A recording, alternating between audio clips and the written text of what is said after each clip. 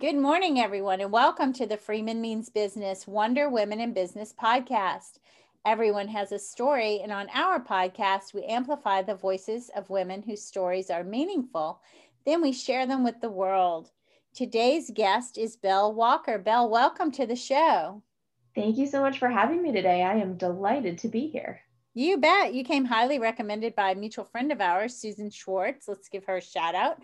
Thanks, Susan. It was great having her on the show as well last year. Why don't you tell us a little bit about yourself, Belle?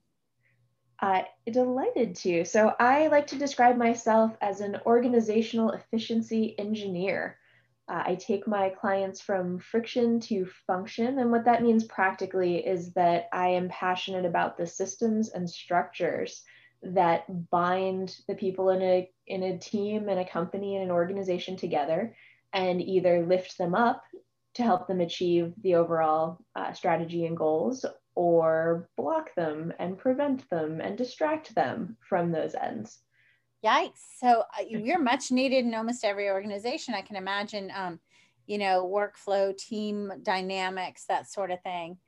Yeah, I've noticed that there are many situations where the challenges are really directly interpersonal, or one individual needs to grow and learn and develop, and there are fabulous coaches who are there to assist those teams, those individuals. But I've also seen a surprising number of situations where tension and challenges are much more structural in nature. And so my passion really comes from making as many of these systems and structures invisible as possible, because you're not fighting them anymore. They're just there when you need them, helping you get where you and your team need to go. That's awesome. That's awesome. So you see the things that aren't easily seen. I try to. I also come at this from a very different angle than a lot of people. So there's some overlap with organizational design, organizational development, which is a very well established field of study and practice. But my academic background is actually from the engineering side. Interesting. Yeah. I'm fascinated by people like you. Well, I studied mechanical engineering undergrad, and then my very first job out of school was designing, building, and leading a team in operation. Wow. That's And awesome. yeah, it was a lot of fun. And I realized that a lot of the engineering principles for building a mechanical structure, like a bridge, actually applied really well to the team.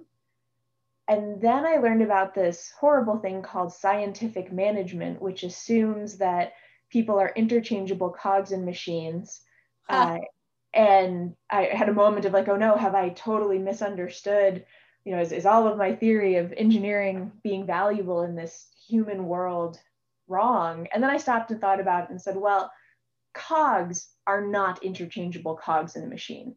You can't take a watch and swap a couple cogs around and expect it to function. Right. I The don't like same, being I don't like being considered a cog anyway. exactly right. It's a nonsense approach, and that gave me a little more confidence to look back and say, no, what I'm talking about is really clear problem definition, which is fundamental to the engineering problem-solving process. But then really getting to know, what are your constraints, what are your resources, what are you working with, and that means getting to know people, how they work, where their strengths are, where their motivations and inclinations are, and using that to help design these systems and processes and structures. That's so awesome. That's so awesome. I have a tendency to gravitate toward people like you. I'm not sure why. I have no engineering mind at all. But the people who have that engineering mind, plus they couple it with the, human element, like what's important to that person, what is the problem, how can we prevent it or solve it, assessing their needs before we take the first step. I really get along well with those types of people, and you seem to be that type of person. Let me ask you, what is your proudest professional accomplishment? I was thinking about this recently, and so part of where I struggle here is that I am a very firm believer that when a team succeeds, that is the team's success, right? That's not on the leader or the manager, because I have yet to see anything worth really working hard on where one person can make the difference to guarantee success. And so for me individually, on a professional front, I'm proud of the way that I have structured my organizations. I'm proud of the support I've brought to other teams and the work I've done to take chaos and make it a system of support for other individuals. But it's difficult for me to point to a specific accomplishment because I don't think there's anything sort of that specific I can say is mine. Well, that's a wonderful answer. And even if there were, you're probably not done yet. So, well, yes. Yeah, but that's a great answer. That's, very, I mean, I think it's true. No, it takes a village, right? So no one person does it all on his or her own. Have you had a mentor, perhaps, or someone who inspired you? Yeah, I've been fortunate to have a couple of fabulous mentors. One in particular who really inspired me is a woman named Iris Fujira, who spent her career in the aerospace industry, and she progressed through a series of leadership levels. We were matched up back when I was an undergraduate through a sort of automated website program paired us together, although we're still quite close. And she set such a wonderful precedent for breaking through barriers, for showing strong leadership, while finding that balance in caring for her team, right? Nice. And showing that she could care while holding people to a very high standard. And that was deeply motivational for me.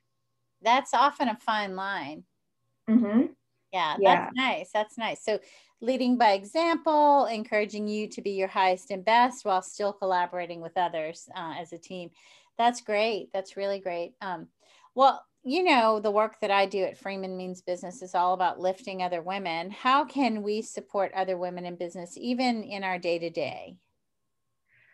Yeah, I think a lot of it comes down to remembering that the abundance mentality, right? Oh, I love that. Yeah, that there's room for everyone, and the bigger we can make the pie, the more we're all going to succeed. And so, whether there's opportunities large or small, making sure that you find ways to bring in other women, to uplift them.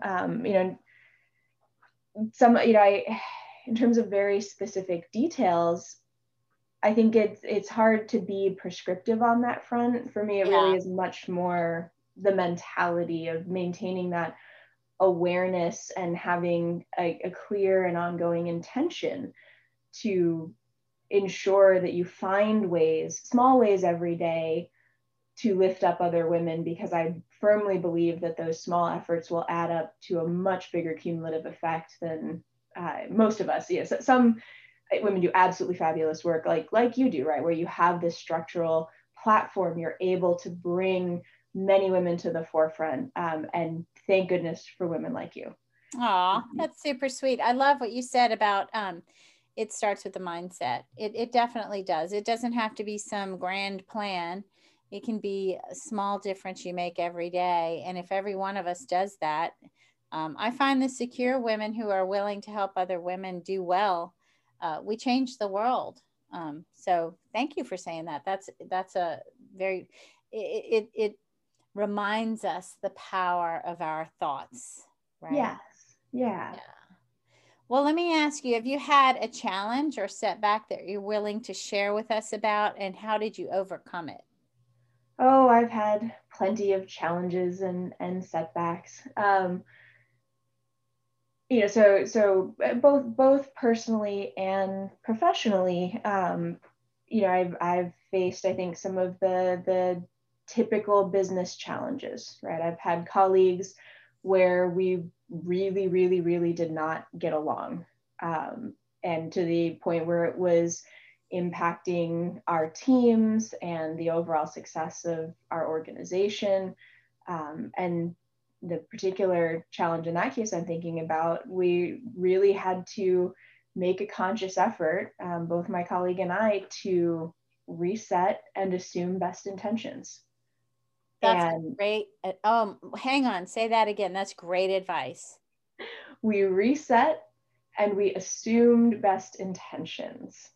I think people fail to do that so often, and projection sneaks in, and insecurity and fear. So reset and assume good intentions or positive intentions. Well, and I don't necessarily want to make it sound like it was purely altruistic. To be completely transparent, I went into that, we agreed we would do this for a couple of weeks, and I went in thinking, well, I'm going to do this and I'm going to prove that I can assume best intentions for multiple weeks. And then I'm pretty sure my colleague is not going to be able to do that. And then he's going to complain about me, and then I'm going to win. Not exactly the true meaning behind that phrase. No, yeah, but it still worked. Really? Right? Yep. It didn't matter why I was committed to assuming best intentions. What mattered was that I made that commitment and I stuck it out. And after 2 or 3 weeks of assuming best intentions on both sides, we had pretty much made that step forward. We were able to work much more closely and effectively together. And isn't some of that the what is it called, the forming, storming, norming, performing? Yep. Yeah. Have you read, it sounds like you have, but I don't know, have you read the 4 Agreements? Ooh, I have not read that one. Oh, you love that book. One of the agreements is always assume good intent or positive intention. So you would love that. Big book recommendation right there. Awesome. I will check that out. Yeah, well, you have been nothing but surprising to me, because I did not know you before, and you're fascinating to me. The fact that you are an engineer, but you still have so much of that human essence, if you will, about your work, and bring that to the table when you do your work. Why don't you tell us something surprising about you that maybe people who know you don't even know? Well, so something that people who knew me when I was younger know, but has sort of fallen out of sight over the last couple of years, is the fact that I, through much of high school and all of college, really, really wanted to be an astronaut. Oh, wow. Oh, I love that. That's incredible. Can you tell me why? Yeah. Well, let me start by telling you why I wanted to, and then why I actually think it was a fabulous goal for me, which is slightly different. I wanted to be an astronaut because I wanted to go into space and hang out in zero G. It's not really much more complicated than that. That sounds fun. But I also realized, looking at this in high school, especially when I was picking colleges, the world seemed scary. And trying to lock into something too early was very intimidating. Yeah. And when I looked at the criteria for the astronaut corps, I haven't looked at the numbers recently, but when I was in high school, the youngest person they had ever accepted was 28. That's and very when you're young. 18, that's forever away. Yeah, that's true. That's true.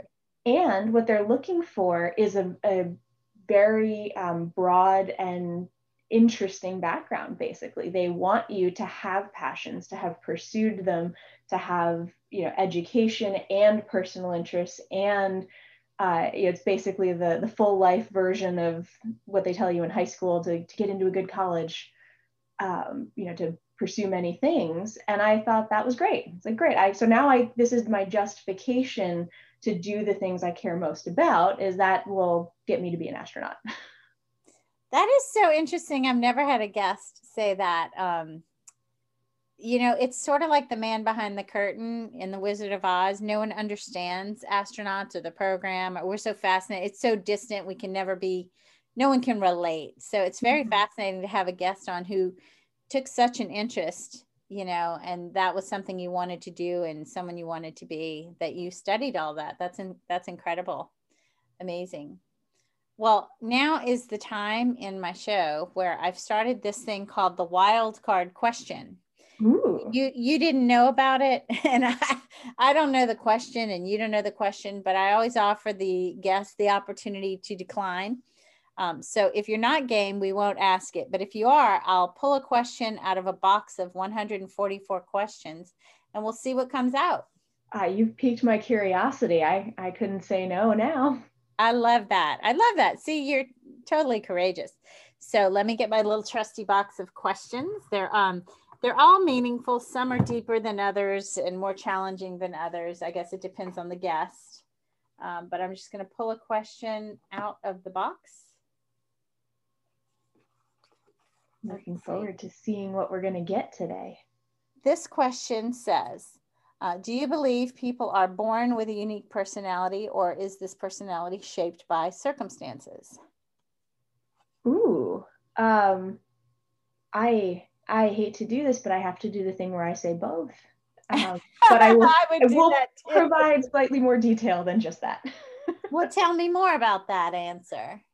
I do believe that there are some inherent traits that will shape our personalities, but we understand ourselves, and when we talk about personality, I believe that there's two pieces to it. There's what happens inside your head, and then there's what crosses the barrier of communication, right? Whether that's facial expressions, actions, words, there is often a difference between purely what's inside your mind and what comes out. And so while what happens inside your mind plausibly could be shaped, by genetic or other sort of material factors, what comes out then bounces back at you from the rest of the world. And how that bounces back begins a feedback loop that is inevitably going to shape personality and decisions and what we continue to express and allow to cross that barrier. I agree 100%. I teach, you can't change your personality, but you can change your communication, right? So basically what you said, and I agree wholeheartedly. Have you ever taken the Myers-Briggs? I have. What are you, if you don't mind my asking? I believe I am ENFJ. So guess who else is ENFJ and how rare we are? Are you? I am. Excellent. I think we're like 2% of the population. Really? Yeah. Yeah. So if you've ever thought that you were, normal or common, and others are like, wow, you're so unique, you're so outgoing, you're so, and you're like, why is that even comment worthy? It's because you're not normal or common. Interesting. Yeah, I could go on for days on that. If you're ever interested, we should have a conversation about that. Well, you're fascinating. And I think that the way you articulate who you are and your background, how your mind works, and the way you communicate all of that is really terrific.